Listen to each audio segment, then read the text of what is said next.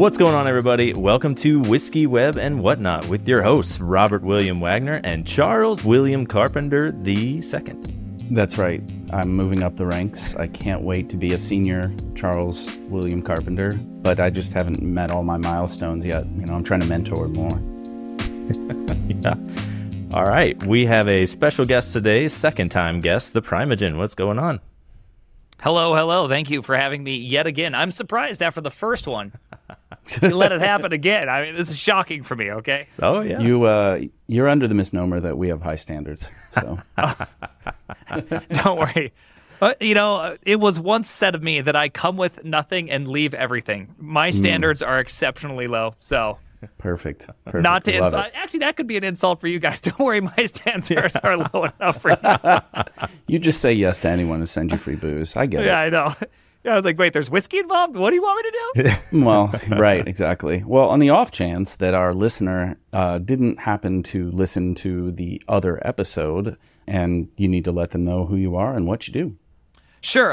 The name's the Primeagen, very odd name. I say that at the end of every YouTube video. I guess probably a big change since the last time we chatted. I'm probably now best known under a separate moniker, which is the Prime Time. I don't really go by it on any platform, but it's my second YouTube channel, which is now more popular in views than my main channel, where I just read articles. So I'm not sure exactly how that has happened, but I just, one day decided I was going to read some articles because, we all don't read articles, just the headlines. And I was like, I'm going to do this for YouTube. And it's just that's how people know me now. So I guess I'm just an article Andy. I just read articles on the internet. That's pretty funny. You should get sponsored by that drink, that drink Prime. Oh, yeah. Or whatever. I'm not sure. I think it's an energy drink or something. Yeah, it is an energy drink. If I'm not mistaken, Congress has actually tried to ban it once. I don't know if I want to necessarily be on either side of whatever that is. Well, let's clarify because there are two drinks. There's an energy drink and like a hydration version. The hydration version is very good. I don't know if it's good for you, but there's no caffeine in it. Okay. So the one with like 5 times the caffeine of Red Bull is the one they're trying to get rid of. Because yeah, that's fair. Yeah. There's a ceiling on too much caffeine in one sitting, I guess. I don't know. Yeah. I hear that's true. See, my big rule of thumb, just so I know this is off topic, but it's not off topic. I think part of being a peak dev is being conscious of your health, and so that's technically the real reason is, artificial sweeteners time and time again come up as probably bad for you. Mm-hmm. They had a study that showed 2 generations in rats afterwards had heightened anxiety problems from their parents drinking artificial sweeteners. I don't know. Wow. I don't trust it, so artificial sweeteners, too much sugar, too much caffeine. I love coffee, though. I've been drinking half-calf coffee and yerba mate. I'm kind of yerba mate'd up right now, in fact. Ooh, and so, I love mate. All right, we'll have to get into that, too, because I want to get into, a little bit later, I want to get into not only your status as a streamer, but sort of the stance you've taken on tech Twitter. Again, for like advocating for good health, advocating for like good moral standards, being a weirdo on like loving your family, kids, and wife, and all that fun stuff. I'm a bit antithetical. I get in a lot of trouble. I get called a lot of bad words for saying these things, which is a little surprising. But anyways, we can get to all of that. Yeah, you guide the conversation. I'll just talk endlessly. All right. Perfect. That's what we're here for. So let's go with the whiskey then. Yeah. Let's clearly you're feeling a little nervous. We need to get into a little whiskey and loosen you up a bit. Today we're having the Spirits of French Lick William Dalton Single Barrel Wheated Bourbon. So this one's going to be a little hotter. It's 110.84 proof, aged 4.5 years. Mine is barrel 779. I'll assume you got the same, give or take. They did a barrel the mash bill, so I would assume it's all from the same right. barrel. That's true. Yeah, that's true. Okay. Hey, listen, don't ruin the flow. Okay. Mash bill is 70% corn, 20% wheat, and 10% malt. So it's 2-row caramel malted barley. Not really sure about that, but the note that I found about it is it's inspired by an old Stitzel-Weller wheated bourbon mash bill. Stitzel-Weller was like a huge distillery right in Louisville. It was really big from things like Old Fitzgerald in the 50s, 60s, and 70s. So the fun thing is the master distiller at Stitzel-Weller was Pappy Van Winkle. Now known as the branding and everything else because what they did, that's how they started that bourbon. His grandson, something like that, bought a bunch of like old steel barrels full of like Old Fitzgerald that they couldn't sell at the time, like through the 90s and early 2000s. So he like takes that, starts bottling it, brands it as this Pappy Van Winkle thing, catches on with like chefs and celebrities and all this kind of stuff, and then whiskey's ruined. But anyway, I digress. Let's give this a shot. All right, yeah. I put a couple ice cubes in mine. Okay, I don't know if that is I don't know if I have become unsanctimonious for you guys. I don't even think I used the right term. Listen, unlike you and Golang, I don't judge. Oh gosh. It smells like do my grape research. Hubba Bubba to me. Wow, that is very specific. Yeah. And we were talking about random old snack foods. Does Hubba Bubba still? Bubblicious exists. I've seen that. Is Bubblicious the Bubblicious tape does one? exist, as I've purchased it for my kids 9,000 times. Perfect. It's great. Oh, this is great whiskey. Last time I thought it was way too spicy for my, for me. I'm a little bit, or I'm not sure what the right term is. So I'm pretty weak on the whiskey explanations, but I know that there's definitely like a flavor range. Like when I drink a Blanton's, it doesn't have that strong burn. Yeah, it's 90 proof, so it's a little weaker than this would be. And then I drink like some Japanese whiskeys, and I have like a hard time finishing them. And I think there's something that's different that I don't know how to qualify. I'm not sure if it's the pass amount or what they do or how they do it, but there's some that I find very harder to drink and some that I find much easier to drink. And this one, I could accidentally like say something bad because I could drink way too much of this. And Perfect. I'm All right. father-in-law. Oh man, please tell me we're going to get there. Yeah, I mean, basically to broadly answer your statement, essentially many things are different. I feel like we sent you a rye last time or something else. So we would have a mash bill that includes mostly rye. So essentially, it's going to be a big part of it are the grains they put together to go ahead and create the beer. This one is wheated, so it essentially means it's mostly corn, but includes wheat in the mash bill, which makes it a little bit sweeter. So you got corn and wheat both in there. They're going to kind of give you that sweetness. It does. I was about to say, it reminds me of an onion. I wouldn't call this sweet. I wouldn't call an onion sweet.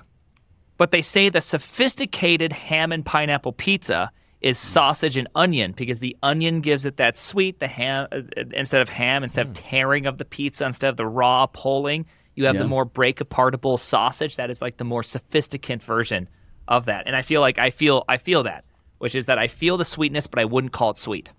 Yeah, that's fair. That's a good explanation. Yeah, and I agree on the pineapple pizza.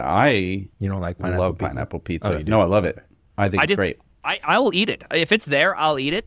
I have no problems with it. I like to add a little spice to it too to really kind of round out the umami there. So put some jalapenos or something on it. Ooh, yeah, that's perfect. I'm gonna throw something at you right now. It's gonna trip you up for a moment, but just stay with me, okay? Start using Serranos instead. Now, here's the reason why: is that a Serrano's low heat index is nearish the midway to high point of a jalapeno, and the high point is slightly above the high point of a jalapeno. With a jalapeno, either you have like green pepper spice, right, or you have like, oh my gosh, I'm going to die. Whereas a Serrano is just like near that more, oh my gosh, I'm going to die, but then it's also lowered into like, oh, this is pretty good, right? So it's like I feel like I get a consistent spice. I know how much to put on it. I don't overdo it. I don't underdo it. I get it right every time. I want to make a thing of guacamole. 1 Serrano's nice, gives it a little bite. 2, if I want to feel a little adventurous, right? Like I know what I'm doing. I can walk through it. Yeah, that's a great pro tip. I love that. Thank you. My next pineapple pizza will include that and sausage, not ham. Ooh, sausage is a good one. But sausage and onions, it's a very different flavor, right? It's a different mode. It's I feel like pineapple and ham. I'm out there. It's a fun pizza. I'm having fun. Yeah. It's a more expressive pizza. The flavors all kind of kick at each other versus kind of being together. Yes. No, I love this. All right, I'm going to bring you back to the whiskey, though, because you said you really like it. And you may or may not remember the tentacle scale 0 to 8 because engineers need 0-based. So 0, is 8 terrible. Inclusive? I mean, 8 is inclusive of everything you want it to be or as little as you want it to be. So meaning like we're going to separate this out probably into bourbons, maybe even wheated bourbons, and rate against other ones like that. I think you should consider it from just a drinkability standpoint. Like, would you drink this on a regular basis? however frequently that is. There's no judgment here. And, you know, if you were having a drink, would you just pick this and not even think about it? Or would you maybe survey a couple of options, consider what you're eating and all that kind of stuff, and then put it somewhere in the middle? I don't know. There's a lot of ways you can go with it. Well, I mean, I have a take if I can go. So hold on. So I just want to make sure I can rate it either from 0 to 8. The classic 9-tentacle octopus rating. Exactly. Scale. Well, in a recent show, because I had read this recently, so octopi regenerate, and it's possible for them to regenerate more than one of a lost limb. So there can be 9. Nice. Well, that's I didn't realize that. Okay, so this is a formal octopus rating. Okay, I get it. All right. I really like this one. I would most certainly drink it without hesitation. And so I'm not sure where that falls onto that because, again, I do not have a sophisticated whiskey or cigar palate. I've tried to work a little bit more on my cigar palate than my whiskey palate, but I would say that this is a good one. I would put it somewhere in maybe the 6 to 7 range. Maybe mid 6 would be a good place for me to be. That's fair. I think that's a good place to go with it. How are you feeling about this, Robbie? Yeah, I feel kind of the same. I think the Weller, I forget the names of all of them. The antique one was a weeded one, right? Yeah, the 107. Yeah. Yeah. It's got a maroon label. I think that 107 proof was one of the best ones. And I think it was a little better than this. And I think it was like a 7. So I'm going to say, 6 or so. Fair enough. I'm going to talk a little bit about flavor. It's funny that you mentioned cigars just because when I smelled it, I smelled a little bit of sweetness and a little bit of like, I was almost going to say like leaf tobacco or something, not necessarily like chew or something like that you put. But, you know, if you smell a new cigar, I could actually pick up some of that in the scent. And then I tend to get kind of a burnt sugar in its flavor. Sweetness in that sense, I guess, a nuanced sweetness. I really like it. I think it's very good. Again, it's good that you brought that up, Robbie, the whole Antique 107, which I used to have as one of my regular sippers, especially when I could buy it for $30 to $35. Now it's $100 plus. So its accessibility kind of makes it, you know, it annoys me about it to triple my price and give me the same product. But so this one, I'm going to give this one a 7. I enjoy it quite a bit, as is. So it's really good, neat. I could see maybe a couple of drops of water doing something for it. For me, I don't even remember how much it was, but, you know, money's no object, of course, at this show. We're just rolling in it. And classic podcast money. Right, just exactly. So much podcast money. I mean, our listener sends us like a regular check, and it's we appreciate it. Thank you, listener. Yep. Solid 7 for me. That's where I'm going with it. Would 10 out of 10 would have again. Yeah, that reminds me of one of the more recent Shop Talk Show episodes. They were like, we've introduced a lifetime subscription for $38,000. Just email me directly if you'd like to do it. One quick interruption. Did my Windows alert go off? I stream in video from Windows. Did it go off? Did you hear it? I don't think so. I don't know. It would have been very obvious if you heard it. It's either a yes or no. So then no. Was that thing? Okay. No? Okay. I think okay, because it was really loud. No. Yeah, no. Nothing very loud for me. Okay. So. Okay. Just want to make sure, by the way, just want to out myself now. I use Windows for video. Windows for video, everybody, because I have things that run on Windows or Mac, and I don't like Macs. This is a hot take. We're going right into hot takes right now. So you would rather work on a Windows computer for video? I know. Do you mean, so are you coding in Windows? Okay. Is there other things? Just the one that you just have video. one activity? Yep. So, just one activity, video, and video games, to be right. fair. Because you've been kind of trapped there, though, right? I mean, it's if really you want hard to play Elden not... Ring, you're playing Windows pretty much, or Xbox. Yeah. So that's kind of like a bummer about the whole thing. Yeah, it's essentially why I have a Windows machine. I mean, officially for testing purposes, because, you know, I'm a responsible web developer who tests everyone across tests systems every system and browser. Cares. Yeah, I just need a really strong video card for my browsers. That's just coincidental. Yeah. You just need a 480 Ti to render Twitter. I mean, I get it. I'm right there with you. Exactly. They're not optimized. It really slows down performance if you don't have specifically the TI edition. Okay, good to know. Yeah. I'll upgrade. Put that on the expense. So my first hot take then is Twitter or X. You know, honestly, I'm one of those people. again, this probably gets to your earlier part about me having those takes about family and healthy life. I just don't care. Yeah. Same. Really, I don't have time in my life to be upset about someone else's decision when I can still go to twitter.com.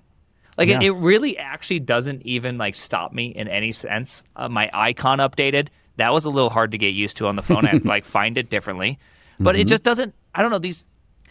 I just have to have more in life to be upset about than someone's naming decision. Now, like Yeah. obviously, if they would have named it, no, actually, I don't think. Besides for like some offensive name that I couldn't have on my phone. Murderingchildren.com. Hotsexnow.com. I'd be like, I can't open this app. This is inappropriate. Like I couldn't do that now, But it's just like, it's not available, right? It just doesn't bother me. So no, I literally have no opinions other than I guess my opinion is you shouldn't have an opinion because it doesn't really affect you. Yeah, and the sense is that if you dug into the CEO or owner of many companies that you probably freely give money to, you probably wouldn't like what you found, and you choose to be like blissfully ignorant about. Most people do, and the only reason why people have this is because he's very outspoken on this platform. So yeah, you get a bit more of a direct line. There was, to be fair, one of Google's executives had an overdose death charge due to a prostitute on a yacht, right? Wow. So there's things you can be guilty of, and I feel like cocaine and hookers is probably, that's pretty far up there. And so, if you look into anybody, the thing is that we all morally think that we stand on some sort of high ground, but not one of us has $1 billion. That's the reality.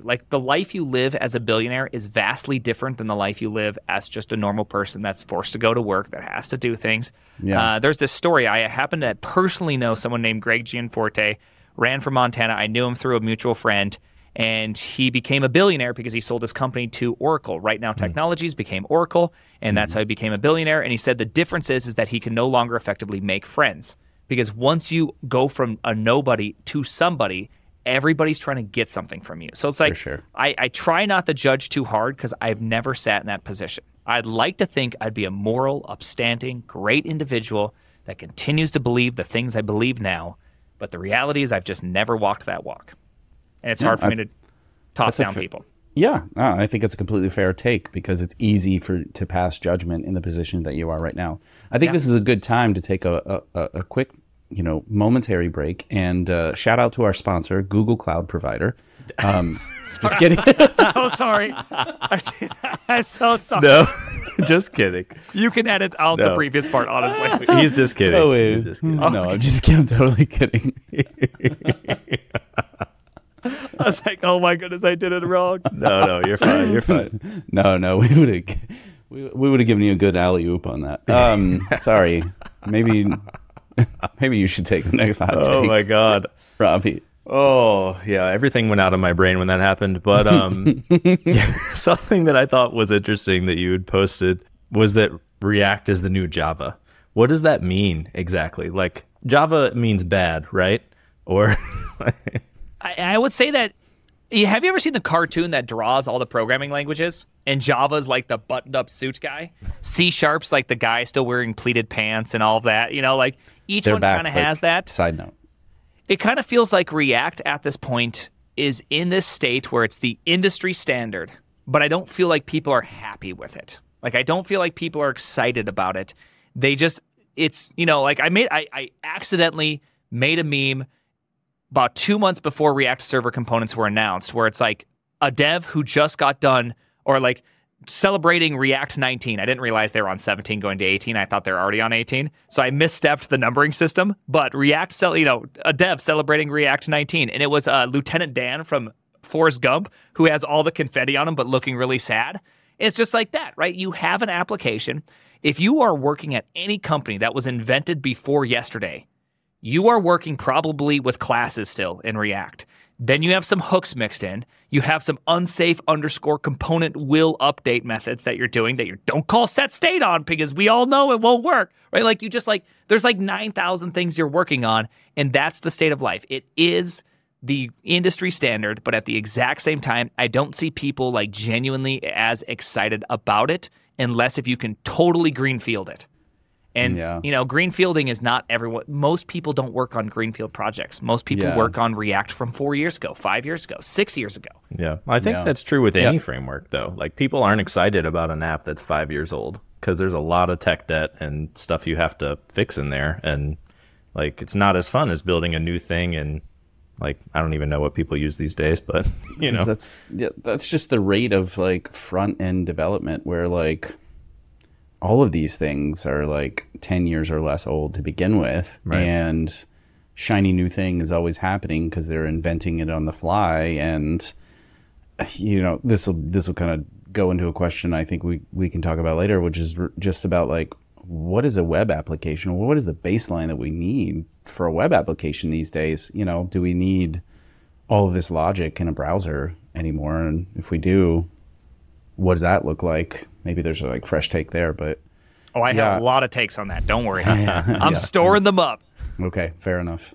So on the heels of things like that, what do you think about everyone ripping TypeScript out of their code bases? Well, that's an overstatement. There's really only two major things that have ripped TypeScript out of their application, and they did so in very different ways. I've caught a lot of flack on this one. Despite, I think I got grouped in with other people, I actually agreed with them ripping out TypeScript. So, hey, don't shoot the messenger. But, I agreed with them. Actually, I'm not the messenger. I am the relevator, or whatever they call it, the revelator. I am the person saying these things. So, first off, it was Svelte and DHH were the big ones. Svelte ripped out TypeScript, but replaced it with JSDoc. I really don't think that's a bad plan. One thing that really worries me just in general about TypeScript is that you can become clever by half, like too clever by half, so easily with TypeScript. Once you're in generics, using these custom methods, reducing things down, making a key specific, you're getting so intense. And you have to ask yourself, what are you really winning? Because the moment you change either side of your application, whether the logic to your types or the logic to your application, which, by the way, should be a red flag when you have two trains of logic running to do something, that you have to change the other side. They're tightly coupled to each other, and that obviously makes sense. They have to be tightly coupled to each other because they are literally a representation of each other in two different languages, if you will. And so it's like, I get that. JSDoc kind of forces you to be more simple. You're okay maybe with not all of the autocomplete you theoretically could have, but you have enough to be able to not shoot yourself in the foot ever. To me, that's like a really good trade-off. Now, the reason why I disagreed with DHH and on his move is not that he said, hey, TypeScript's bad, but, some typing could be good. It can save you from a lot of simple problems. Not that you can really force types on JavaScript. If someone hands you a number and you thought it was a string and it just wasn't a part of your system, you're going to get that. So in some sense, he's more correct saying typeless is better because you are forced to handle those cases always. But at the end of the day, he provided no types, which I also think is equally probably not in the right direction, though I can respect his decision on that thing, and I think it's probably the right way. He also gets the unfair shake because people either love him and will defend him or hate him and will just say whatever they can against him, and I don't think either are technically correct. So there you go. I'm giving you the more... So these are the takes you get not on Twitter. This is the take you get on the live stream and stuff like that, where I'll try to walk through my thought process on these things. Because on Twitter, you got 280 characters. Really, you only have about 40 to 50 characters if you want to make a tweet work. Yeah. And you can't say all this in a single tweet. Right. So this is why it's great to like bring it up here, talk about it over a little bit of whiskey, and like not make such a big damn deal, because people can conflate the context of words in a lot of different ways. Mm-hmm. Yeah, I mean, DHH is another one where I have a lot of indifference to. He's had success. I don't know, I used Basecamp a few different times in previous positions. Seems fine. Works for different people. Bought him a few race cars. Good for you. Yeah, I mean, awesome. You got a race car. Yeah. I think ultimately, at the end of the day, that project, even as open source, as he said, has been fully funded by his company, predominantly used by his company, and the direction given by his company. So if folks in open source don't like the direction that it's going, given, the trade-off with the benefit they may or may not get, then, move on to the next thing. Fair take. I'm gonna challenge you to touch on that one, though, which is that when people start relying on you as some sort of open source provider, you do still have some level of obligation. I generally say explicitly that I don't call myself open source on any of my projects, including my dot files. I have a bunch of scripts people use. Tmux Sessionizer is probably the most popular one of all mine. And I just say it's public source. And there's a difference. I make all the decisions. You can use what you want, but I have no obligation to make you happy. I'm not going to try to make you happy, and this is just for me. Sorry, that's just the way it's going to be because I can't. And so if the thing he was developing was public source in that kind of sense, then that makes sense. But if it was open source where people were contributing to, making it part of theirs and all that, and then you get the 180 on them, I could feel a bit betrayed by that. You can. I mean, in general, open source is a gentleman's agreement or a people's agreement, to be, more correct. And unfortunately or fortunately, at any point, they can kind of change their mind on that to a degree. You like HashiCorp changing things around Terraform, trying to, because, they're a for-profit company who have this open source product, and then they shifted that. They shifted the agreement to their own betterment or to try to basically, counteract other companies profiting off of their work. What you're thinking and your intent when you start an open source project and where your mind is there, and years down the line, especially if a company is backing that, unfortunately, like it or not, I think that's a degree of capitalism that people don't have to like. Absolutely not. Is it right? Probably not. It's not morally correct. Is it still going to happen from time to time? Absolutely. Someone's going to rage off Faker.js and ruin a bunch of stuff, or just these things are going to happen. Hopefully they're few and far between, but I think to expect that these individuals have an obligation to you for all of life is kind of a problem in open source to begin with, because this is a bunch of free work, right? At the end of the day, it's a bunch of free work that many people benefit from. I mean, we talked to Max and T.xyz, yeah. His thing where he's trying to kind of put in a system that will reward open source contributors, open source, leaders. I don't know. I don't know if that's the right answer or if there is a right answer at any point, but I think there's always going to be like a point of contention at some juncture because of money. It's always because of. Another day is here, and you're ready for it. What to wear? Check. Breakfast, lunch, and dinner? Check. Planning for what's next and how to save for it? That's where Bank of America can help. For your financial to-dos, Bank of America has experts ready to help get you closer to your goals. Get started at one of our local financial centers or 24/7 in our mobile banking app. Find a location near you at bankofamerica.com/talktous. What would you like the power to do? Mobile banking requires downloading the app and is only available for select devices. Message and data rates may apply. Bank of America N.A., member FDIC. When you need mealtime inspiration, it's worth shopping Kroger, where you'll find over 30,000 mouth-watering choices that excite your inner foodie. And no matter what tasty choice you make, you'll enjoy our everyday low prices, plus extra ways to save, like digital coupons worth over $600 each week. You can also save up to $1 off per gallon at the pump with fuel points. More savings and more inspiring flavors make shopping Kroger worth it every time. Kroger, fresh for everyone. Fuel restrictions apply. Yeah. Well, I mean, whether you like it or not, it's always because of money. The thing is money may change. The definition of money may change. Like you could imagine, like they always try to have this futuristic society where there's no such thing as money. It just is replaced with something else because now you have the notoriety, right? You just have office politics except for everywhere. And so that's like the next version of money. And so it's like when people do these things, something is always going to challenge it, and there's no way to make it so that they're going to love what you do. That's why I'm not necessarily against what happened when it came to what DHH did, because, it should be in their purview. It is a company paying to do that. It's not like they deleted previous versions. I really don't like that they left their users kind of in the dust on that. I feel bad for them on that. But someone can also create a types, a definitely typed types / whatever the library was named, and now someone just provided the DTS file, and now it works again with types. Yeah, totally. Yeah. There's that. There's forking. There's thunder at your house. Yeah, sorry, that was thunder if you're wondering. It was not a train wreck. It was just standard thunder. That's good. Thunder's great. So I do want to preface one thing. If you're looking for super hot takes, I probably have some of the least hot takes of people. I genuinely think I have fairly mild takes.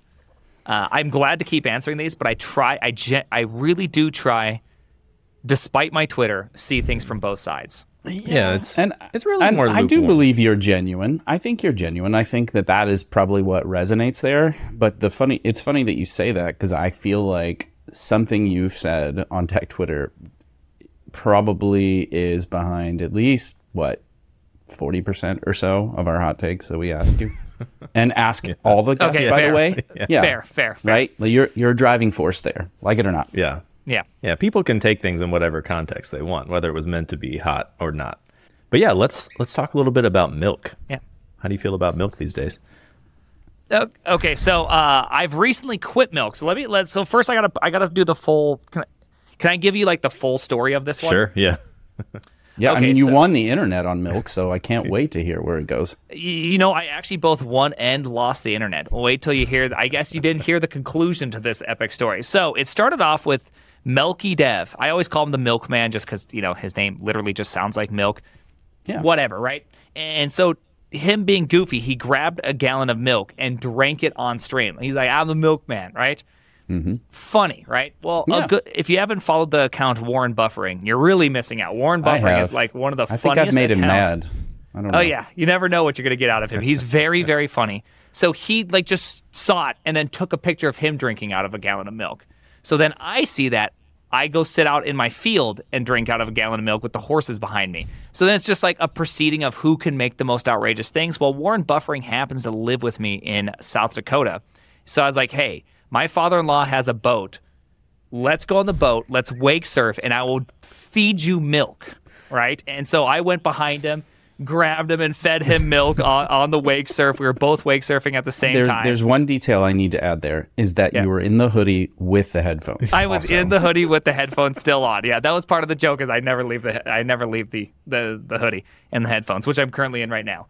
And so it was a good joke. I thought it was genuinely great. Well, right after that, someone that's going for the Rust moderation team, he tweets out that it's a well-known fact that drinking milk is a sign of white supremacy. Links some article from 2018. I know you guys both look surprised. It turns out drinking milk from the gallon is a sign of white supremacy. Now, I literally have never met somebody that actually knew this. I didn't even know this was a thing. Yeah. And so then he's like, but that's like the whole game, is that when you can easily deny it, that's why it's a dog whistle. So it's like you're double trapped. Like, I can't say either way. Like, if I say I deny it, see, dog whistle. I'm like, damn it. How am I got racism from drinking milk on a wake surf. Like, I just didn't see this one coming. How is this possible? Oh, right. And so, yes, I got that one. And it kind of just like, I really was trying to make Tech Twitter just a more fun place, because it's always arguments. It's always belittling. And like, even in our best effort, which got all the way up to riding surfboards, I thought someone might try to do it skydiving. I genuinely thought there was going to be one dev that tried it skydiving, because that's like the next thing, right? But no, it didn't get there. It just kind of got squashed, and then everyone kind of got sad about it. And it just kind of ruined the fun. And my only take on, obviously, white supremacy is that it's just sad, right? They're just a bunch of losers in their mom's basement. I'm not going to be affected by them. That's why I don't know about it. I don't even read up on that crap. I don't have time for that crap because I got kids and shit to do. So it's like, oh, yeah, that sucks. Whatever. Well, are your kids white supremacists? Because my kids have white supremacy drink at least 4 mornings a week. They just many times. No, they obviously they drink a lot of milk, but they love milk. So I actually quit milk, not because of that, because I've been just trying to lower my sugar intake pretty regularly. So I've decided that I'm going to start drinking less milk, because I used to put it in my coffee a bunch. So to avoid getting as much sugar, I just cut milk out almost entirely. They basically, what is it, especially for males, I think past the age of 25 or so, when your bones have solidified more, like milk isn't really that beneficial in the same ways that it would be for bone density and whatnot prior to. Plus, you can get calcium at a bunch of like green vegetables and stuff. Sure, but it's the emotional part, okay? Okay. You don't need to ever eat a donut. There's nothing good about a donut. But you know what? I love donuts, okay? I love Voodoo donuts. I want that Homer Simpson donut all day, every day. But I don't eat it all day, every day, because I have self-control. The higher will versus the lower will, okay? I listen to the higher will here. But nonetheless, that's why I don't do it, is just simply that I want to just always kind of take the easy wins. I may love milk in coffee. I think it just tastes the best. Really, coffee is just a delivery system for more milk. But Easy W, reduce sugar, increase just overall health, easy win. Yeah, fair enough. Sorry, Jesus is upset outside. Nobody knows what's happening. It's like, this is loud. Did we just become best friends? Because I was just about to say that. I was like, Jesus. Okay. What's your favorite dinosaur? All right. Oh, jeez. Yeah. Step Brothers. Yeah, I got it. I want one more hot take, though, because everybody's talking about bun. Yeah. Bun. I'm currently in trouble right now on Tech Twitter because of my YouTube video today. So. Oh, I got to go watch that after. I was, stuck in things. I couldn't do research today also. So I'm being currently called out by Node.js right now. Okay. Yeah, I was going to say, there it is. Bun or Node v20, because Node continues to innovate and upgrade. I'm going to read you my my current intro to this video I'm thinking about on Bun. Okay. It goes a little something like this. It's a Friday afternoon, and you write your first line of code for your startup, which was a configuration for TypeScript, Webpack, ESLint, prettier inside of ESLint. I'm cutting it kind of short, right? And finally, after many hours of sadness and JSON configuration and questions to ChatGPT, where Sheila reminds you that she hasn't updated her training since 2001, but we all know she's a liar and she's been updating it right now. Skynet's upon us. Then in walks the hottest, the newest, the likely buggiest, production-ready 1.0, runs JavaScript directly, bundles your code, makes it production-worthy, drop-in replacement for Node, and is blazingly fast. Bun. Obviously, there's a joke in there, likely the buggiest. The thing about Bun is that I really like it. It's just not 1.0. It's just straight up not 1.0. I used it.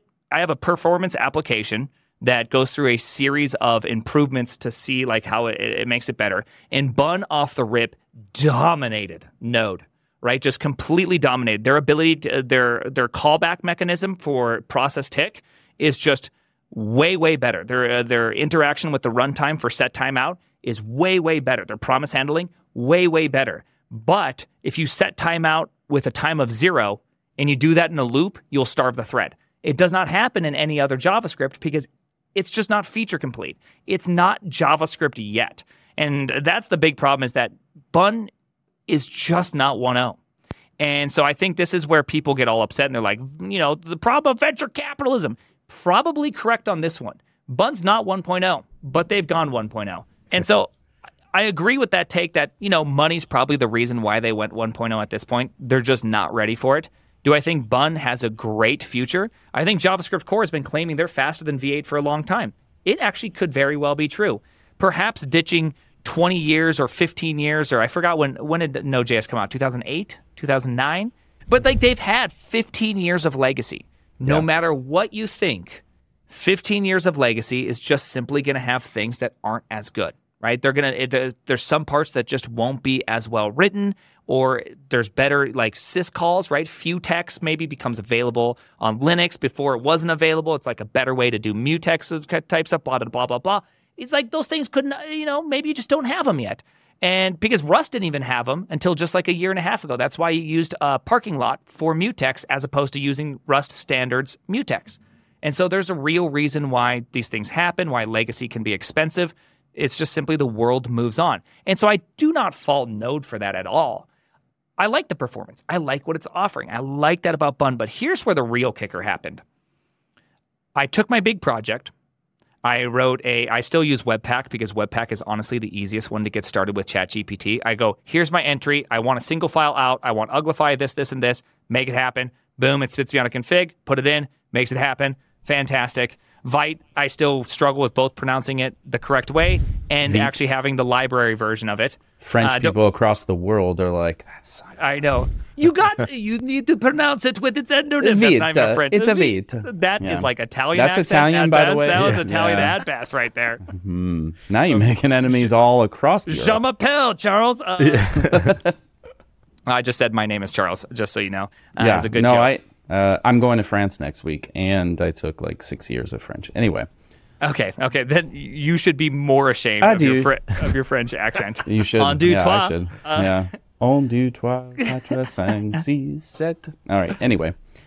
Have another, Charles. So performance is a good thing. I think we can all agree performance is a good thing. It's the other promises that I want to see Bun fulfill, which is Have you ever had a project you're using, everything's going great, and all of a sudden you include another dependency and your build stops working? And it says, hey, you need type module. So you put type module, and then your build keeps failing and says, hey, you can't do this because you have type module. And you're like, what happened? You're using Vite. Vite's supposed to take care of all these things, yet somehow you can't do anything because either it fails if you do or fails if you don't, so therefore it doesn't work. And so it's like, that sucks. That sucks a lot, especially since it's literally just an import-export. Like, you could totally solve this. It's like 30 lines of code. Just solve the thing. That's all you need to do.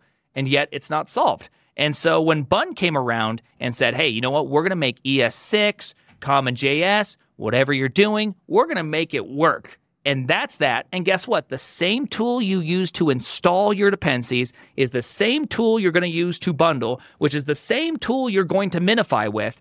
And it's the same tool that you can just raw dog run TypeScript and it will effectively feel instant. That's Bun. To me, that was the 10 times bigger selling point, is not the performance, but the fact that from the very first time you've ever written a line of code to the person that's seen some shit in the field, they're all going to appreciate that as a selling point. Because guess what? Guess what Cargo does? The same thing. Guess what Go does? The same thing. It just caught up to modern development for the first time ever in a real way. And so I love that, because Vite is not modern development. It's still yet another tool, and it still yet doesn't necessarily always play nice. There are edge cases. Bun's the first real one. And so that's why I'm excited about Bun. I'm not excited because it's really a year off before it's actually ready for any sort of real adoption. Hot take, coming in hot. I think that's the risk too, right? Like you're coming in and you're saying you have all these things and it's drop-in ready and it, is a one-to-one replacement for Node and I think that I'm sure that there are instances where that's true, and Jared has been very responsive. I mean, to his credit, he's been like, tell us, we're going to fix these things. He's basically saying, we want to get to one. I'm releasing this, start using it, and we're going to just go nuts and fix this. And man never sleeps, so I'm sure he will fix everything you let him know about. He doesn't have furniture. He can't sleep. Yeah. But the risks there are how many folks are going to hit walls, not tell him, not reach out, or in circumstances where they can't afford to go down that path together with them, and then he's lost them, right? So at that point, let's go back to what works. I got to ship features. I've got to fix stuff for users. I have users. I got to keep moving forward, So I think that's the risk. Yeah. I turned myself down, so I may have. I'm gonna mute myself. So, am I good volume? Am I peaking or anything? Are we looking good? Sorry. Yeah, you're looking I good. keep getting a bunch of thunder, so I'm gonna just start turning my. You can't see that I'm turning. Yeah, just lose you here and there. No I'm not worries. bothered by the thunder, to be honest. Yeah, I think but it's for your whatever recording, happens. For your recording, I want a nice recording. Okay, I'm concerned about Okay, it. because you're going to really pump this episode, right? And like it comes out and you're going to be like, everybody listen to this. I had so much to say here. Ignore those other guys. They're dumb, but they, Yeah, exactly. I kept getting interrupted by God.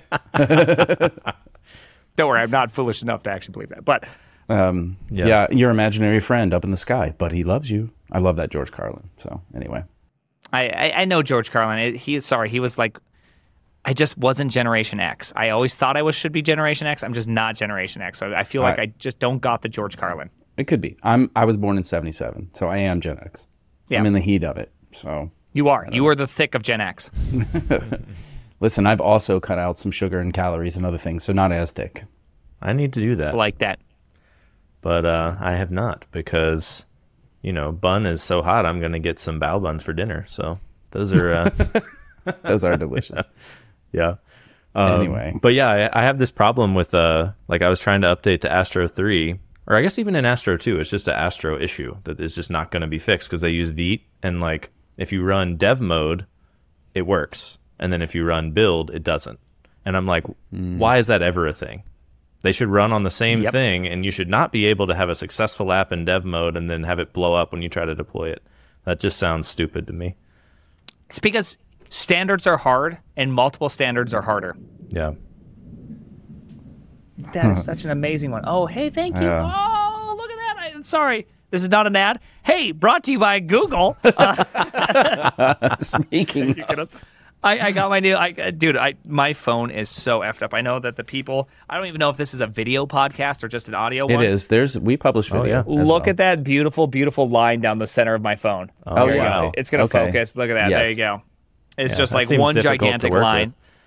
It is Yeah. very difficult, and I've had it for 2 months. Oof. And literally all I have to do is call a place and go, I need a new phone. And they go like this, well, it's been until you, and I go, no, I work for Netflix. I needed my phone right now. And they go, oh, yes, you do. You already got the green flag. Okay, here you go.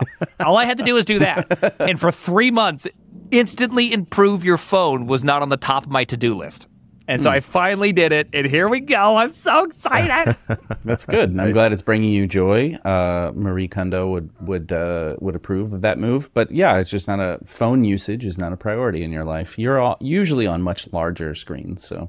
I believe that the computer's a much better, I get anxiety using the phone. I truly do.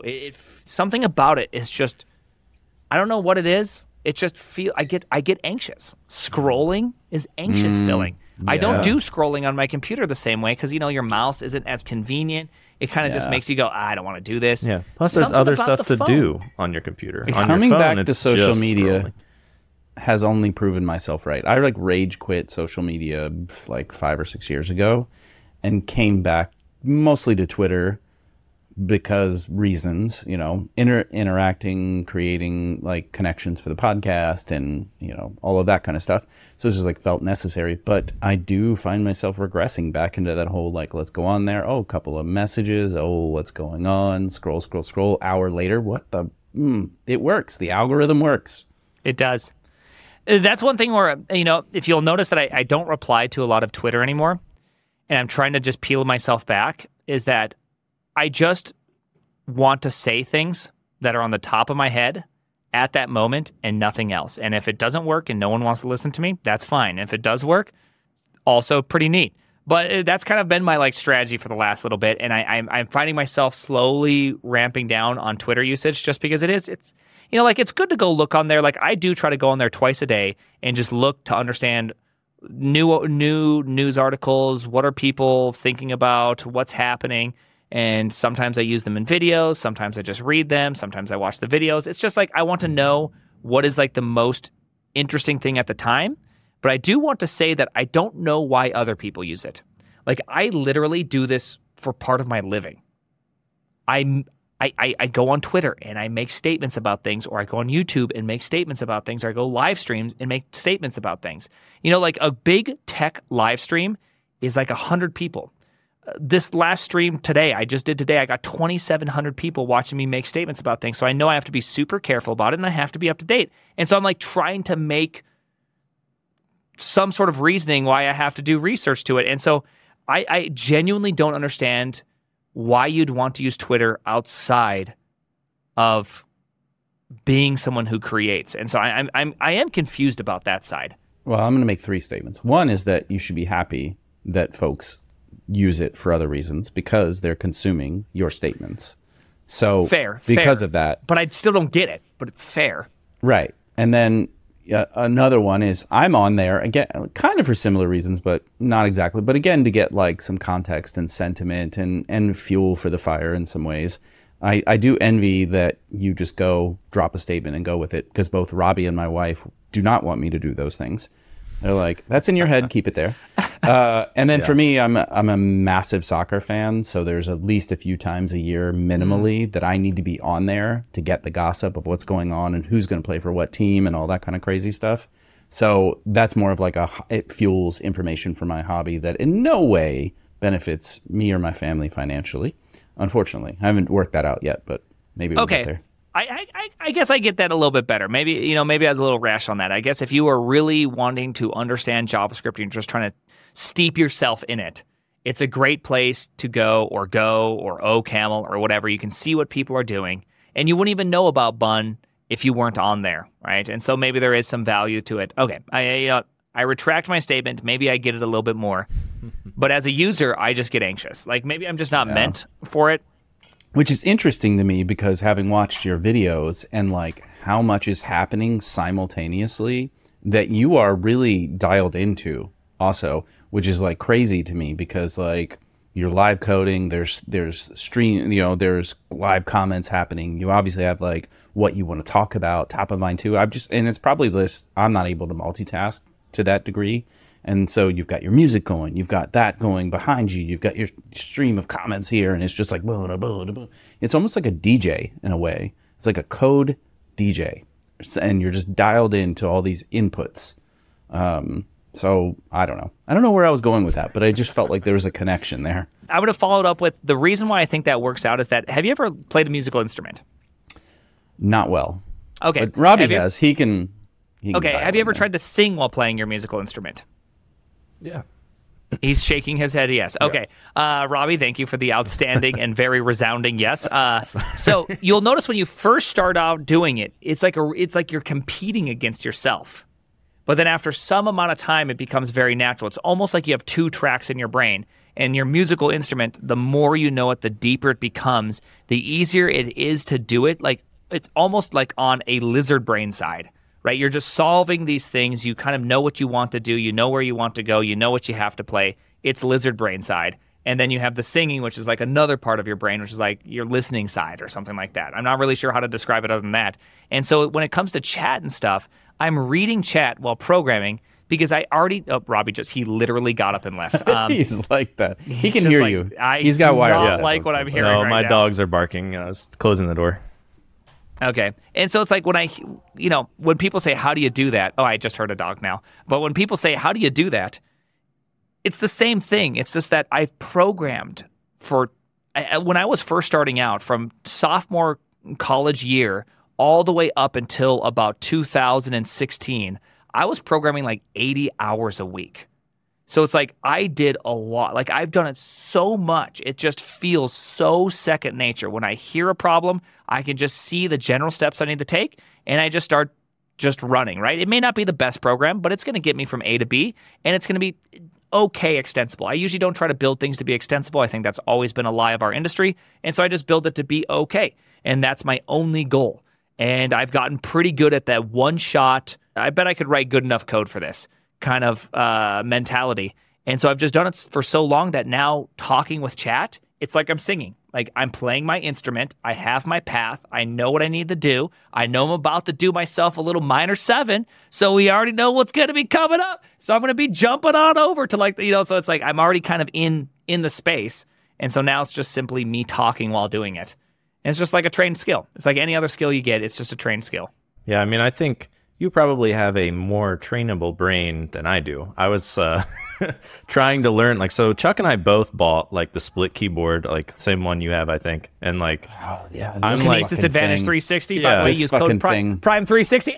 Yeah. It's the best keyboard on the market. Yeah. So I used it for really a couple hard. days, and I was like, I mean, I like that my wrists don't hurt, but I'm so slow, I can't get work done. So I had to go back to another keyboard to get work done in time. And I guess I need to spend more time outside of work messing with it or something. But it's just how long did it take you to get used to it? Okay, so this is going to sound completely arrogant and mean. It took approximately 0 seconds to get used to it. Okay, so I am a fairly good typer. Even in my old age, 37, I'm still typing. Shut your mouth, youngin'. Plus 100 words per minute. So that's pretty fast, and that's on a Kinesis with pinks, by the way. These are pinks, so they're kind of heavier. They have that side. They're very thonky, very heavy. And so it's I can type pretty fast. And so when I jumped onto this, it was pretty natural. The thumb, it's a little strange at first, but when you force yourself to do something, when you force yourself to do something for 60 hours in a week, you're going to get good at it. Right. Right? Just force yourself to do it. And so after 120 hours, everything felt completely normal, except for one thing, which was the difference between, I used Dvorak, by the way, and not only do I use Dvorak, you can go on my GitHub and you can see a custom Dvorak that's designed for a laptop, and I moved it over to the Kinesis. So V and / are right next to each other, and I kept hitting V and / kind of on accident. And so if you're on a standard QWERTY, that would be this side, this style, greater than or less than sign, whatever that would be, the greater than sign, and the open squirrely brace. So I kept mixing up those two keys, and that was the only one I ever struggled with. And then, of course, thumb clusters just being a whole new thing, right? If you've never used a thumb cluster, it's the first time using it. Space and enter felt a little like I felt slow, but I kind of gained speed and now it feels great. And so I just never all the typing felt completely normal, and it was just a matter of the fact that I just use it all the time. I've been typing since I was like 7 years old, 8 years old. Yeah, I've been typing over 100 words per minute since I've been 9. Wow. Well, I invented the typewriter, so You're old. You're like Dino the dinosaur. Right. Yeah, Dino the dinosaur. There you go. Well, there you go. Just keep at it. I think time and patience and just dedication and practice, and that's probably been a theme. Robbie, do you play the guitar? Mm-hmm. Do you know a major 6? No, I'm not super trained in it. I just I know like basic chords. Okay, go look up a major 6, kind of like in your first position. Like kind of like your E position, whatever they call it. There you go. Your E position, major 6. You have to put your first chord 2 strings down. On your D, you have to go one fret back. Then you have to do like this, like it's just like the weirdest kind of positioning where all 4 fingers are engaged. When you first do it, it feels completely strange. But once you get done learning that little major 6, all of a sudden it gets a lot easier, and then it becomes pretty normal. And so that's how I feel about a keyboard. It's just like it's just a new key. You already have all the muscle memory and talent available. You just got to kind of form it into the new thing, and you're like, okay, yeah, now it feels normal again. Yeah, makes sense. Yeah, I think the biggest thing for me was like I kept reaching for backspace, and it was not there. So that was like the weirdest one. I was fine with pretty much everything else, except for that the shape was a little weird because I'm used to a flat keyboard. But but you don't get that. You don't get the twist, right? That's where all the damage happens is pressure and a twist, because if you know your physics, right-hand rule, boom, torque vector coming out your wrist, you don't want all those things. Yeah. And so it's just like prevents a lot of that from happening. You just listen to what is it, Fats Domino? And then you can do the twist. Come on, baby. You know that song. Let's do the twist. Yeah. I think that was Fats Domino, wasn't it? I don't know. You don't know that song? No, I know the from, song. Like, the 50s? I know the song. The twist? I don't know who did it. I'm trying to think. Are you saying that when you just did that little singing, it doesn't really feel like it was the right anything? So now I feel like I don't know it. Yeah, I don't know any of the I was other thinking of the words. one where he's trying to convince the girl to dance. He's like, "Come on, I can do the twist." Yeah, that's it. Okay. I'm just not a good singer. No, neither am I. That's why I didn't sing it. Okay. Just letting you know, I just don't sing. This is a little personal thing. There are things, there are limits. So there's that. That's fair enough. I feel like, I don't know if we talked about this before, but if you were not in tech, if we stripped away a career in technology, what would you do? Are you ready for my bizarre answer? Yes. Have you ever read The Introduction to the Problem of Pain by C.S. Lewis? No. Obviously familiar with the author, but no. I mean, everyone has heard of The Lion, the Witch, and the Wardrobe. Narnia, of course. I know Through the Looking Glass, so I've gone a little deeper in the catalog, but yeah, not that one. Okay, so in The Problem of Pain, he kind of defines this term impossible. The problem is we don't really think about that word impossible, and impossible is not just a word that means something that can't be done. It actually comes with a pre-inserted unless. So he goes like this. If I've broken my leg and I'm sitting in the house and I would like to see the beach from my house, I cannot go see the beach. It's impossible for me to see the beach unless I have some friends come and help me go and see the beach from my balcony. Then he says, well, what happened if your friend asks, well, if time and space were available so that you could see around corners, then you could see the beach from here. And then he says in retort, I don't know if time and space could ever be in such a way. It is impossible for me to even think about that because the impossibility is built in of itself. It is an impossible question to answer in the sense that it's called the intrinsically impossible. There is no unless clause, right? Like a classic example of an intrinsically impossible question is if God were all powerful, he could create a rock that's so big that he himself could not lift, right? It's impossible in of itself because it suggests all powerful and a power in which can stop it. It doesn't make sense. Nonsense is still nonsense, even if you're talking about God. And so, with that pre-said into this, what would I be doing if I didn't have programming? I actually cannot answer that question because it is an intrinsic impossibility. I've only lived one life in one timeline. I can't tell you who or what I would have been without that. It's been such a huge part of me from the very beginning, pretty much, that I can't remember. I remember when I'm being 5 years old trying to install the Doom extension to get an extra 100 levels, trying to figure out how to make it work on Windows 3.1 and not being able to figure it out. All that kind of stuff. It's that's all I can remember. You've never been without it. So do you think you'll ever be without it? There you go. There's a follow-up question. Absolutely. Is there retirement? Well, there's retirement in the sense that there's forced retirement. There will come a point, whether it's tomorrow if I get in a car wreck and can no longer use my upper body, or sometime in the future when I'm just too old to use my body, then yeah, there will come a point where something in me will be too damaged to be able to do stuff, or there's a life track in which I'm too bored to do it. And so, it just no longer does it. It just makes me feel empty. And, I think the reality is it's much more likely that I quit social stuff long before I ever quit programming, because, just like this whole Node thing that I mentioned up where there's a maintainer of Node that he was very upset at me. At the end of the day, no matter what, I will get sick of this. I won't want to do it. It's equally a drain on me as anyone else. And so there comes a point where I won't do it. And so I can foresee that in the nearer future, much closer than anything else, because it is just like open source. No matter how many people like you, there's a bunch of antis as well, and it just won't work out. You can say nice things, they'll be considered mean. You can say mean things, and people will cheer you on. It's it's not a very healthy thing. And so I see that as an ultimate future where no matter what, I will be done with all these things. When and how it will happen, I don't know yet. I don't try to predict the future too hard. I just know it comes. I think you'll be missed when the mic drops. The mic ultimately will drop. Yeah. There you go. I try to give it the most complete answer I could give. That's better than fair. Farming, which was what I think people would have guessed. I literally have a bunch of. I'm up to like 25 raspberry plants. Gonna keep growing. Gonna get I want to get up to like 20 blueberries, 20 raspberries, 20 blackberries, and a bunch of strawberries. I'm reclaiming more and more of my land that I live on for that one purpose.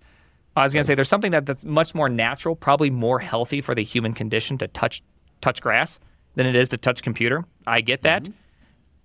It ain't easy. That's all there is to it. It's hard. And eventually you just can't do it anymore. You have to work through pain, tiredness, hotness, all that. I really had to, I just want you to know how much I had to stop myself from saying pimpin' also ain't easy. Oh my God. Well, it ain't. It's a fact. We've been told this many times. Yeah, but then beyond that, I know I just, jokes cover the pain, Robbie. We just let me have it. At some point, this is why you don't get a tweet on your own. This is why. I'm sorry. Now you understand where those who maybe care about me are coming from. At some point, though, dry ice and an address in Phoenix, I don't know, I just dox myself, maybe will be in my future. Who knows? I want some fresh raspberries. I could just come to South Dakota, though, I guess. You could. Golden raspberries next year. They're all dead now. It's it's into the mid-September. Everything's kind of dying. But, Yeah. What do you use them for? Do you can them or make jams or eating? Just eating them? Okay. Straight up. Yeah. This morning I walked out, grabbed 6 or 7 of kind of like the remaining last holdouts, put them on my peanut butter and banana toast. Nice. Put a few of them on there.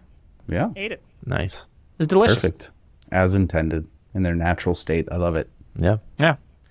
All right. We are at time here. Is there anything you want to plug or anything you want to mention before we end? You said you had other things you wanted to talk to me about, and we never got to them.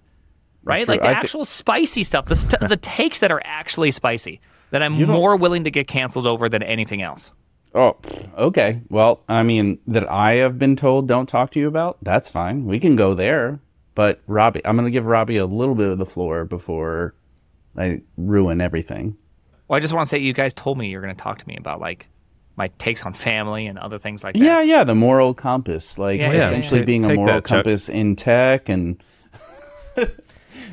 are you letting the tiger go? That's what's going on. Anyway, no, you can totally edit this part out too if you just feel like it's not going to work. But I'm willing to be honest, and I'm willing to get canceled right here live on the tentacle episode 0 to 8. I feel like you've leaned a lot into how bad porn is on the internet, which I think to a degree kind of fuels a lot of money throughout the internet and gives people pseudo anonymity until data breaches happen and whatever else. So I was just going to bring up some things around porn. I think that you even made a funny comment that would have been my lead in, and then I just didn't. So I think just it's interesting that you take a strong stance that could be controversial on a few different things. And I think porn is probably one of the biggest ones, to be honest. Like, porn does terrible things to people. Like, you can go talk about how fake sweeteners can cause generational anxiety, and people will be like, oh, that's an interesting take, and they'll move on with their lives. It's interesting because I think some people think that porn is a healthy outlet to a degree and something they can share with their partner. And you are like, no, absolutely, it just provides nothing. It provides probably a falsehood of expectation. I think it's probably one of your biggest arguments. That would be one of my biggest arguments, correct? Would you like me to expound upon all that stuff? I would like you to expound that. Damn, going in with the porn references already. All right, so first off, there's a lot of things here. I think one of the hardest parts is that you have to have like a moral reasoning for this, because if I just say porn's bad, you're going to ask why. Why is it bad, right? We kind of live in the cynical Pontius Pilate day. And what I mean by that is, when Jesus was there, he said something along the lines of, I am truth. And then Pontius Pilate says, what is truth, right? That's pretty much our day. If you could sum up our day and age, it's Pontius Pilate. What is truth? You say that, why? Right? There's not really, we'd kind of let go of all previous standards of any kind and just say, okay, today is the day in which this is how the world's ran, is modernity. Modernity is the truth version of the world, and that's kind of what we're going to run with. And so, for better or for worse, I think there's some things that are really great about it, and I think there's some things that are really harmful about it. And I think the sex-positive work, the pornography thing, those aren't things that are very good about it. And what I mean by that is that, as per the creator, the latest stats I've heard from some organizations is that most porn is created with sex slavery. That's not good, right? So from a pure, just objective standpoint, I think everyone can agree that's not good. That's not a positive perspective on anything. We live in a day and a world where we are told we shouldn't objectify women, right? People that go up to women in their workforce and send them kind of like a pretty grotesque or really inappropriate email, you look at that and you go, man, that's not cool. But where or why do they think that that's okay? At what point has anyone ever said that that was okay? When you inundate, especially, men just tend to be the primary target of pornography. When you inundate, men with that, they don't have a compass to know where the boundary's at, how to even date somebody. Because it's just like, what the thing is? The nurse comes in and takes your temperature, your pressure, and whoa, that's not the only thing under pressure, right? Like you have no way of even knowing how to talk to a girl. And there's just all these young guys they're genuinely struggling with it. Erectile dysfunction's the highest it's ever been among young men. We're not talking in 1%. We're talking in several percents, which is just crazy to think about. When I was a young guy, I couldn't stop having a boner. I thought I had to go visit a doctor several times a week because it lasted longer than 4 hours, right? Like that was and then the nurse came in and then it was taken care of.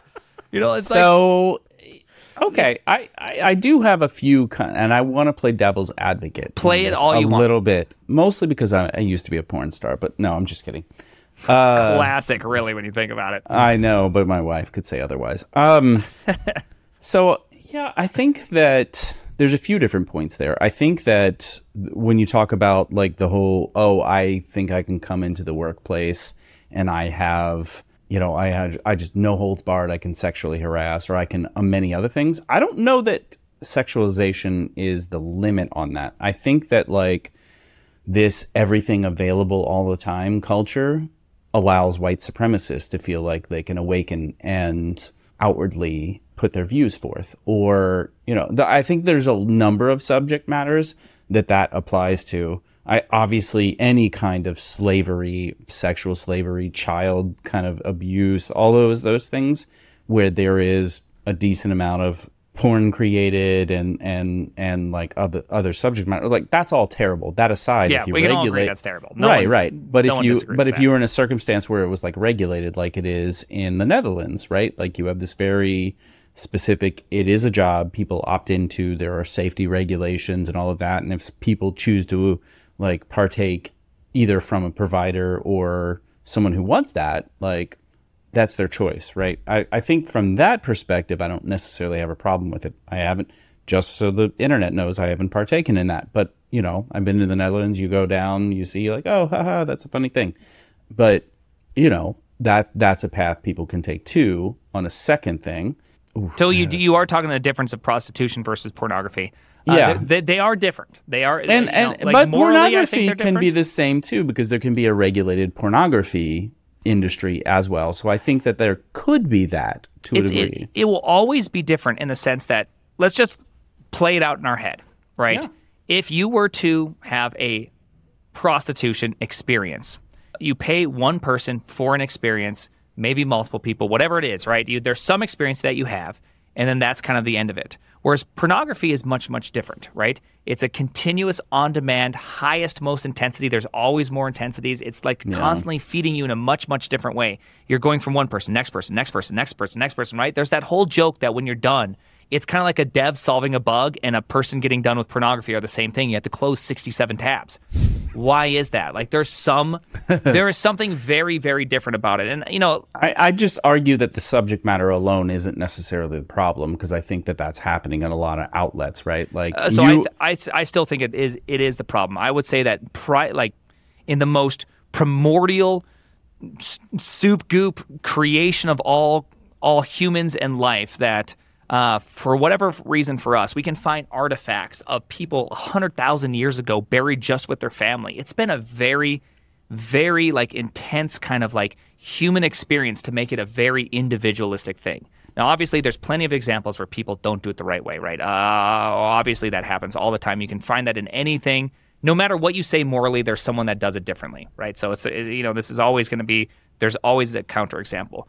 But people have always, throughout time, have just experienced this as a very intense thing. You could never, until birth control and any of this, you couldn't just be doing that.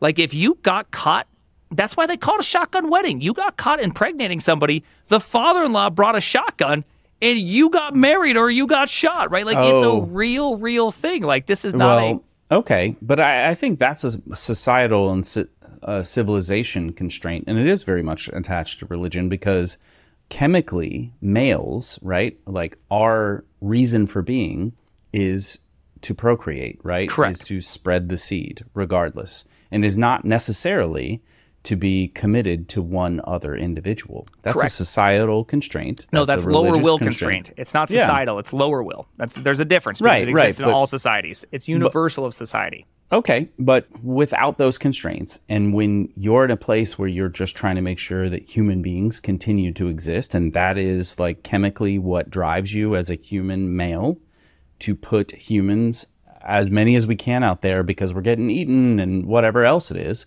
I do think that that is a societal constraint to a degree, right? Okay, let me just throw out something else. Almost identical thing in your brain.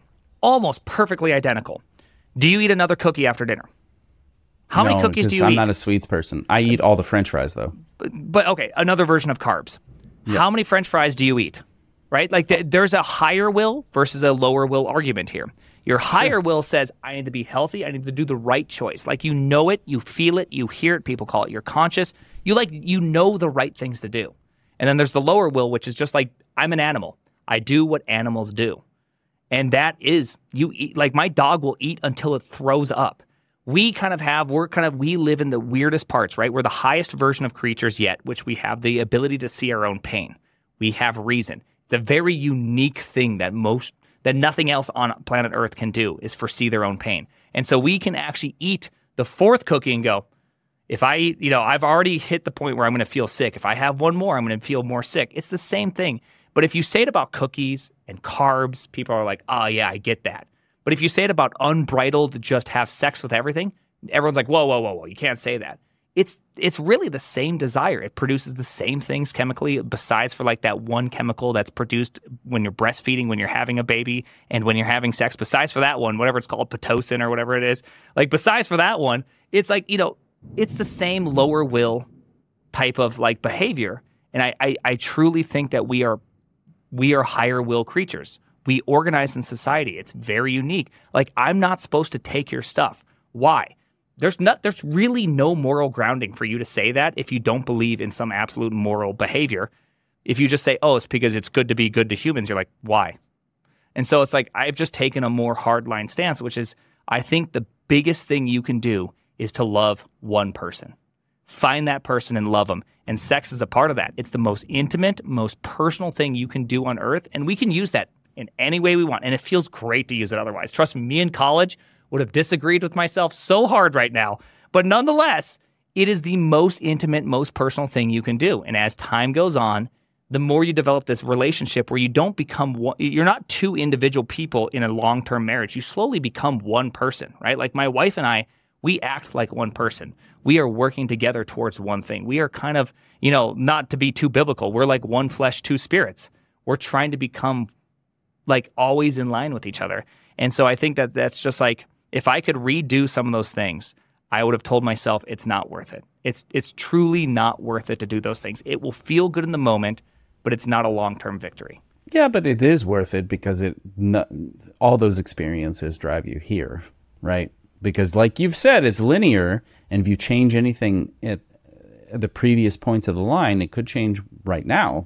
So that's not worth it. True. The most unhappy I've ever been was during those times. But you had to be unhappy to get to this. That's true, but you don't it's kind of like saying there's a big hole in the street in a dark, and we're going to let people fall into it because they need to know the hole's there. You can also prevent the person from falling in the hole, and they'll know to avoid it, right? But we can let people have that experience themselves. And the sad part is you see a lot of people that are older wishing they could undo some of the things they did when they were younger, but we have no moral standing of any kind to say, hey, you know what, maybe you shouldn't eat that next cookie. Maybe you shouldn't just live this way. Maybe it's better to be a chaste individual than it is to just chase after anything in which your lower will suggests is good. And so that's always kind of been that's my humanitarian argument behind it, because I'm trying to make an argument without appealing to a higher authority, if you're wondering, because that's most people kind of observe that.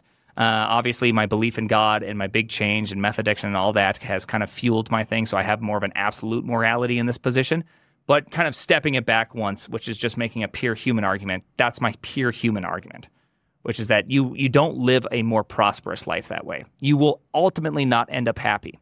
And so it's like I would rather try to prevent a huge amount of unhappiness than to say, you know what, that one person that actually is happy, which I still don't believe actually exists, but we'll just say exists, we'll let you keep going so everyone else can just suffer because of that one decision. I think that's fair. I think that you have a deep moral belief in that. Exactly. Amen. Very upset, by the way, and you guys. Yeah. Not me. Okay, I'm sitting good. Yeah, you're fine, but that's all right. No, I on purpose want to play like the counter argument, and So I'm actually very happy you did, because it challenges me too to make. My arguments aren't that great, and it's very hard to make an argument that's not appealing to an authority. Right? It's very easy to say, why don't you murder? Well, ultimately, at the end of the day, you can boil it simply down to you'll go to prison or you'll get the death sentence. Right? Like that's appealing to the higher authority. It's actually just bad because they will kill you for it. Yeah. But you have to make a moral justification for any argument you make, and it's very, very hard to do that. So I actually do appreciate you doing that, because most people just call me an idiot or a misogynist or something like that, and that's never been my intention. Yeah, and that's so surface level anyway, that kind of insult. It's just like, oh, I read this one thing on the internet, or maybe I saw 10 of your things on the internet, and it looks like you're just an opinionated asshole. But the reality is that there's a long path that has kind of taken you to these opinions and feelings, and your intent isn't necessarily to call someone else stupid or immoral or whatever else. It's to put forth what you think is worthwhile, and take it or don't. But I think this is, good advice. And you have to throw that into the ether. So you're not really crafting the advice for Robbie or Chuck or whatever. You're crafting the advice for Twitter person, and you don't know how that's going to be taken. Yeah. My general rule of thumb is I wish my dad died when I was 7. I had nobody to guide me. My mom tried to be the best dad she could. She had to step up, be that person. But the reality is she could never be that person. She just didn't have it within her. No matter, she became very physically strong and literally lifted my brother off his feet when he was 17 years old. She had to lay a bunch of drywall. She was a buff lady at 42, right? She was tough. But she still couldn't be a dad. A dad can somehow speak into a young boy's life in a different way than a mom can. It's just, I know some people get upset by that statement. It's just be a young boy and experience a dad talking to you. Like I remember when my dad did talk to me. And so I never had any advice ever after 7 years old on how to live a life. What is good? What is bad? And so a large motivation for me, even doing any of the social stuff, is that I'm not trying to talk to everybody. I'm just trying to talk to that 20 to 25-year-old guy that just doesn't know what he's doing. Because, I was there. I was sad. I tried to commit suicide. I did a bunch of meth. I did it all. Just trying to fill that void that just simply exists, that exists in everybody. Like that thing that you can easily see. We all live on the precipice of like really bad depression and horrible things. And some people live on one side and some people live on the other side. And it's very, very sad. And I never had anyone to guide me. I had to make every decision myself at all times for what I thought was best. And I was an idiot when I was 14. That's the reality, is I was just a dummy, right? And just like every other 14-year-old that has ever existed, I was equally as smart as they were, which wasn't. And I'm 37 years old. And when I'm 70, I'm going to look back at this moment and say, you just didn't understand. And I do get that point. And so maybe my views will change. Maybe I'll become less hardline on certain things. But my only goal is to be like the healthy version of Andrew Tate. I would like to speak into young men and just say, hey, maybe it's good to just be someone who works hard, tries to be respectable, treat women right. Right? I'm being like the anti Andrew Tate. I'm trying to be the healthy version. I feel like that is the hottest take you've ever had. Please don't tweet that. Please don't tweet that. I know where you're going. I hear where you're coming. I know with people it. can't hear because they see Andrew Tate and they think it's evil. But because there was an Atlantic article, or maybe it was something else recently about like non-toxic masculinity. I'll find it. I'll send it to you. But it's sort of like you want to allow men to be men and encourage that, but you don't want it to be toxic in the ways that you're talking about. So I totally grok where you're going with there. And I mean, I'm Gen Xer, latchkey kid with a single mom. So latchkey too. Yeah. Yeah. So I'm picking up what you're dropping there. Robbie had a silver spoon. He doesn't know what we're talking about. But, I believe they sang a song for you, Robbie, about silver spoon. Yeah. Well, I loved that show though. So, I think Robbie was, I forget the main character's name. I know that, you're talking about Wonder Years at this point? No. Jason Bateman was on the show, with Ricky Schroeder called Silver Spoon. Okay. And he had a little train in his house and everything else. Anyway. I was referencing CCR in their very famous song. Oh, yeah. Against the Vietnam War that says I wasn't born with the silver spoon in hand. Right. Yeah, because you got out of the draft. Yeah. Anyway, we massively digressed. Yeah. But I think it's a good subject matter. I'm glad we got to let this all out. I do have one quick thing that I want to ask about. What does your cup say? Oh, yeah. Hey, thank you for asking that. The cup. Good all call. right, can I address one more thing before we go on? So the reason why I say I'm not, I don't try to target women specifically is that real talk, I don't understand women. I barely understand my wife. I'm just trying to understand her. I feel like women are very complex in comparatively to men. Most men want to blow stuff up. Like it's pretty one-dimensional. So chemical differences. I feel like I just understand that feeling. It's like who I was, and I was, I got to experience that for the last 37 years. And so it's not a dig against or anything. It's just I don't understand the market. And I don't want to try to pretend to understand it because I kind of feel like people that pretend they understand, it's just so disingenuous and you can feel it. They say all the right things, but it's not honest, right? It's not from that honesty point of view. Whereas I can feel what it feels like to not be strong enough, right?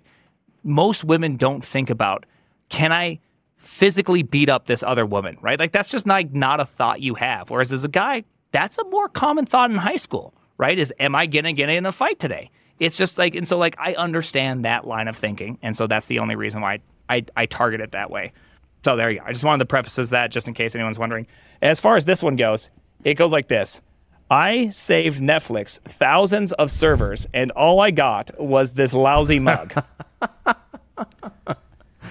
So when I was in my younger years, we had this service called Atlas. We still have the service called Atlas. And the Originals team, we were just getting started. We just got done with our hit House of Cards. People were loving it.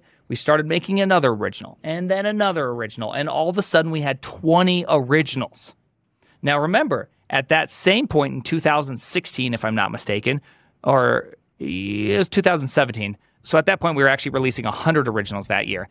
We also released that we are opening to every single country worldwide. In 2016, January 6th, 2016, I think. Anyways, so at that point we had this really hard problem, which is we have original movies with high-quality images on different canvases with 6 different box arts per video because we wanted to do box art testing. On top of, we had every single different language. So it's like a huge multiplication matrix, like hundreds of them. What asset is missing? Is Casa de Pablo, commonly known as, what is it called? It's called Money Heist. Is Money Heist missing their asset in the Netherlands? Do you know? Do I know? So I said, okay, I'm going to figure this out. So I went in and kind of came up with this idea. If you don't know what Atlas is, it's just like a super sophisticated gauge slash counter database. So it like kind of groups itself by time-oriented databases. And so you put in a bunch of metrics, and it like saves that, and then can count that metric. But the memory cost of it is combinatoric. So if you have, if you have 2 items that have 2 items if you have a field that has 2 items, another field that has 2 items, and one more field that has 2 items, the cost is 8, right? Because it's 2 times 2 times 2. And so as that number grows, you can see that it explodes. And I caught in a couple places where we were logging like things we didn't care about, like machine location. Was it US East, US West, EU West, US West 1, US West 2, right? Like there's like all these, and so it's just like that's 4 times as much data, 8 times as much data. And for every 7,000, it cost us, I forgot, like $10 a year. And so I found these metrics that were causing us like literally millions of dollars a year. And I said, hey, all right, so when I'm doing this, I also want to go back through and look at all these metrics we've been logging. This costs us about $100 million. Let's stop this. And so as a part of that effort, I got this incredible mug that says I've saved thousands of servers, and all I got was this lousy mug. Nice. Given to me by the Netflix performance team, despite not being on the performance team, just simply sending a bunch of emails. But you know what? You still don't have a free account. I will literally never have a free account. It's a weird thing, but, whatever. Yeah. It is. I don't think it's actually a weird thing, so hear me out on that one. Why is that? Why is Netflix not giving its employees a free account a weird thing? Let's just take Netflix's mentality, which is the no process. Okay, so now you have accounts given out. Well, an employee worth X dollars an hour every single time is going to have to sign up and make sure that their account is linked. That is an hour. That is 2 hours worth of emails. How many people does that affect per employee? Every person's going to have to go through that. You're paying these people top of market. Having people have their own accounts is going to be an enormous endeavor by Netflix. You're going to have to write it off for taxes. You're going to have to report it every year. You're going to have all these things, no matter how much automation you have in place. Someone still has to check all those boxes. They're paid for it. Every individual employee is paid for it. It just costs a lot of money. So why? It is $12 a month. It's $140 a year. They literally, in 2009 or something like that, gave every employee a $120 bonus and just said, buy your own Netflix. We're done paying for you. Yeah. It doesn't make sense. It literally doesn't make financial sense. We're paying I get you top that, of but market. It's the same I don't reason want your logic. I don't want your logic. I want you to answer why you cannot just, as a benefit, have this for free, because that's what everybody thinks. They don't care about the money. It's the same. do. It's the same reason that Amazon doesn't give you Amazon Prime as an employee. It also cannibalizes, like whether they make money off of that specific one or not. It gets rid of They want subscriptions. It gets it's like it's all metrics. a game. It's all a game. Well, for us, it's not really big. We have I forget how many members we last reported. 200 and some million people. There's like less than 14,000 people or something like that at Netflix, that it's a wash in the bucket, right? It's 0.01%. I don't know how many members we have or how many employees we have crossed by how many members we have. I don't know those two numbers. I'm sure I can find out their exact number. I'm not going to find out their exact number. You don't need to. But I could. It's okay. And so it's like, it's purely comes down to, at Netflix, we will pay you enough money. Don't complain about the small things, because it's people over process. Why don't we offer this? People over process. That's it. Why do you have to choose what your team's going to build? You, the developer, why do you have to choose that? People over process. You just simply need to solve, aim low, make our product work better in lower bandwidth countries. You choose it, right? Like that's Netflix motto all the way down to like a kind of like a nutshell, which is you do the right thing. I tell the story a lot. So Netflix got into cloud gaming. I don't know if you've seen any of the articles on that. We have a few countries testing out some cloud games. They're trying things out. So kind of like imagine Stadia in some sense. Yes, but please bring back Stadia. They're doing something like that. Whatever. It's nothing like Stadia, but you can imagine it's something like Stadia, right? Live games you play from your controller on Netflix, blah, blah, blah, blah, blah. We've had hundreds of thousands of people go into it right now. We're kind of keeping the thing fairly smaller. I forget what number it is. I just say hundreds of thousands because it's a large number. It's larger than 1,000. It's less than 100 million. Let's just say that. That seems about the right audience amount. And so with that kind of in mind, we have to like solve a bunch of problems. There's a bunch of problems. We have 50 people or whatever working on this problem. Huge undertaking, but someone has to solve all these problems. So my boss has been talking about it. So instead of doing my day job, I just completely ignore all my tickets. And I say, I got an idea. I start grabbing data from these different databases, real-time databases, offline ones, these big datas and Hive and all this. I start aggregating information. And like a week and a half later, I go into a one-on-one with my boss after lying for like a week and a half that I'm working on stuff. And I say, hey, check this out. I say, play a game right now. He plays a game. And I go, okay, give me that game UUID. And he gives me the UUID. And then I go, okay, let's start the one-on-one. So we start talking because I know big data, it has some time thresholds. It takes like 10 minutes to update. It's big. It has a trillion rows per hour or whatever it is. So I'm just waiting for a little bit. It goes on. We talk through it. And he goes, okay, why'd you make me do that? And I go, check this out. Put it in. Run my command line tool. And it's like, your game was successful. You played for this long. You had this many video frames. You had this much different differentiate. It just went, it went all the way through. I'm like, the auto dock. We're going to auto dock games. We don't have to think about it. We're just going to make everything work right off the rip. And he's like, you're working on that full time. That's what you're doing from here on out. That was our meeting. That's all it took is me just showing him that it's possible to auto dock. And nobody else planned that. No one else thought of it. I just happened to be the first person to take 10 different people's data sources and put them into one and just go the auto dock. And so that was my job for the last 8 months at Netflix, was just auto docking and making a hyper triage tool where anybody should be able to triage a game in 10 seconds. What happened? Why did it fail? Why was it good? Was it bad? Why was it bad? And so that's kind of Netflix's model. That's why we don't pay for subscriptions in some sense, is that you kind of choose your own destiny. What is your destiny at Netflix? Is it a destiny where you don't do things, or is it a destiny where you create your own future? I'm working on a new project. Can't talk about that new project, but nonetheless, I'm working on a new project where, again, it's a create your own destiny kind of project where it's just like, I can see what we're doing. Here's what I can offer. I will offer a new perspective. Let me show you. And so I love that. I love that more than anything else. It's the reason why I continue, and I will continue to always work at Netflix for as long as I can, because it's not some corporate BS machine, though we do have corporate BS like every corporation ever created. I just think we have less of it, right? Did I document anything I created? Yeah, there was a couple documents. I never really wrote a Google Doc, but I created some documents. Like I created some readme.mds and coded up some triple hashtags for titles. But like that's about what I did. And so that's why I just love that. I just love that so much. How many PRDs have you written? More than one. Oh, well, there we go. Actually, I didn't get that. I thought it was a PRD's nuts joke. I thought you were about to drop a D's nuts joke on me. So I was ready. I was just like, more than one. I'll tell you that much. Not catching me off guard. I wish I had. Oh. I live on the internet. Remember, I dropped the ball on that. I die of ligma 3 times a week. So you just got, I'm ready. I'm ready at all points. All right. I really do have to jump off for dinner here. So, yeah, anything you want to plug and you want to tell people how to find you or anything like that? Socials, YouTube, Twitch, all those things going great. If you want my long form takes, Twitch or YouTube are better. If you want my short form, really, truly incomplete takes, you got to go on Twitter, because Twitter's not a place for complete takes. It's never been a place for complete takes. It's just a place for stream thoughts. And so there you go. All right. It's like a notepad, ongoing notepad. Yeah. I don't treat it any other way.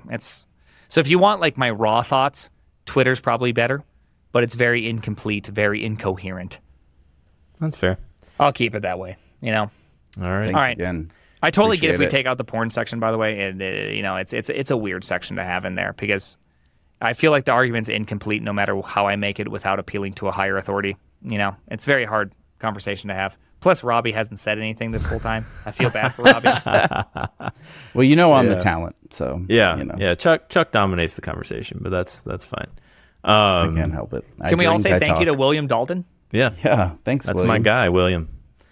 Yeah. This was a really great whiskey. I'm happy with my 6.5 rating out of 8. That's what she said. If only I could have a 6.5 rating ever. No, I literally chose this out of visuals. Right? I think I picked this. Didn't I pick this? Oh, man. There you go. I don't know. I think. Yeah, I I did. mean, if you guys want to keep it came talking from about Pride random Barrel. shit, we can just like take takes for later, like out of it, if you want. Like I have to go, but you can hang out if you want. I have to pee also. Okay, Though. all right. So there is that. But I do like this, and I don't know. I think we should do this in the semi-regular cadence. I don't know. It's fun. Yeah. Or whatever you think. That's you, Yep. Prime. I have no problem if you need a couple more hot takes. I always have hot takes, but if you don't want to do it, feel free. The DGen Legion loves anything I do, and so I know that it will be great for you guys. I think they're very excited about it. I think you guys are great. I love the fact that you challenged me.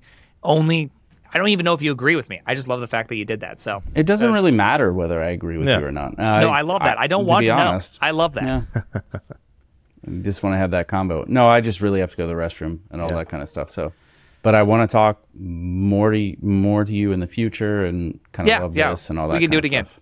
All right, cool. I'm coming to South Dakota. See you soon. Yeah, no, literally, you can't. If you actually send me a message and just say, "Hey, I'm coming to South Dakota.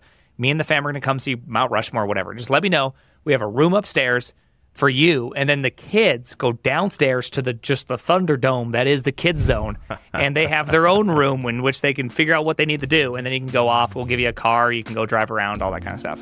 I love it. I love it. If you Thank if so you have much. enough for a Jeep, then we can put you in the Jeep. If you don't have enough for a Jeep and it's just you and your wife, I'll give you the plow truck. So that way you can say snow's not the only thing I'm plowing. And then point to the field and say the field could also be plowed if I really wanted it to be. There we go. I love how you're All trying right. to make my Twitter better. Yeah. All Thank right. you. All right. All right. Cool. Have a good one. Yeah. Ciao. Thank you.